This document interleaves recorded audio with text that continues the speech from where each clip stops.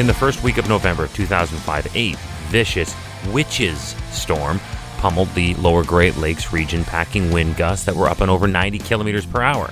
Hi, I'm Chris May, writer, producer, and host of This Day in Weather History, now in its second year from the Weather Network in Canada. On November 9th, a tricky line of storms moved through the province. The day proved to be one of the wackiest weather days ever for the province of Ontario. This day in weather history. November, the month that is high up on the list of least favorite months. I mean, it's at the top, right there with February. Neither month has a holiday, and there's only two of them in Canada anyway. These are the two that are plagued with this shortcoming. Plus, November is the month when the daylight savings ends and the clocks go back an hour and darkness takes over early. And this all happens for the coldest part of the calendar year in the Northern Hemisphere. Face it, November is brutal. November is also one of the windiest months on the Great Lakes. Boy, November really doesn't have anything going for it, does it? They call them the Gales of November. Really nothing attractive about that name. And they've accounted for nearly half of the shipwrecks in the waters. As a matter of fact, coming up tomorrow on the November 10th episode of this podcast, we cover the November gale that took down the Edmund Fitzgerald. So be here for that for sure.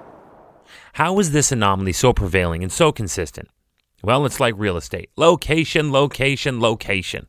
The Great Lakes are right smack dab in the middle of two conflicting air masses, the cold Arctic dry from the north and the much warmer and saturated air from the tropics to the south.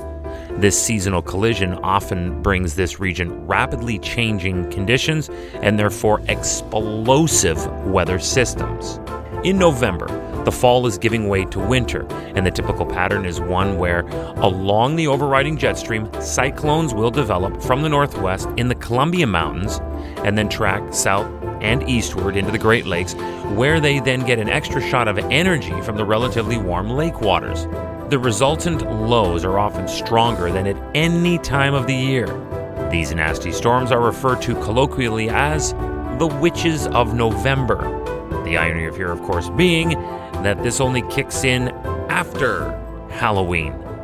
At any rate, let's get to the first week of November back in 2005 when one of these vicious witches pummeled the lower Great Lakes region, packing wind gusts over 90 kilometers per hour. It was in Ontario, where the extent of the damage was, for the most part, and it was minor and localized. The city of Hamilton suffered trees being torn down, ripped hydro lines, recycling boxes and debris being blown all around, and downed traffic lights. Emergency crews were overwhelmed by hundreds of distress calls.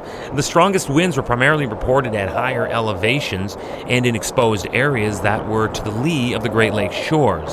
Ontario's Hydro One reported as many as 70,000 customers who were without power across the province.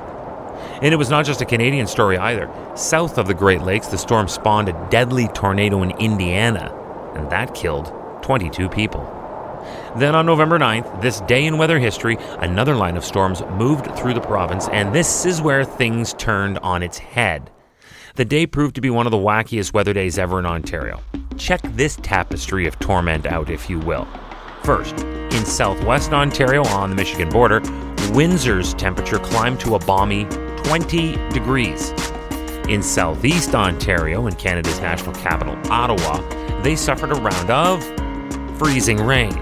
Off the shores of Georgian Bay in sort of central Ontario, I guess, the city of Barrie had snow.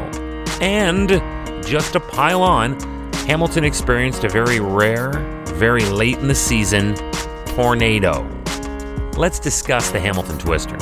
The tornado touched ground about 4 p.m., so while the entire population was still out and about, very dangerous. It was classified as an F1 category tornado, packing winds up to 180 kilometers per hour, but it had enough raw strength to pick up and toss around dumpsters, cause walls to buckle, roofs to peel back, and cars to flip over. And that nightmare lasted 10 long minutes. It carved a narrow 7-kilometer path through the city, and in typical tornado fashion, it would cause extensive damage to some homes, but spare the next-door neighbors. At least a dozen homes were so badly damaged that residents could not move back in. Then what made all the news outlets' main lead story was the Hamilton School that was damaged. the twister lifted the gym's roof clear off of its foundation. Miraculously, only 2 children suffered minor injuries in this storm event. Now, since record-keeping began way back in the early 1900s, only 2 had ever touched down in Canada later than November 9th. Leamington, November 29th of 1919, and Exeter, December 12th of 1946. So this was only the 3rd, and it happened in 2005, on this day in weather history. Tomorrow is November 10th, and for this we have a certified epic story, the sinking of the Edmund Fitzgerald.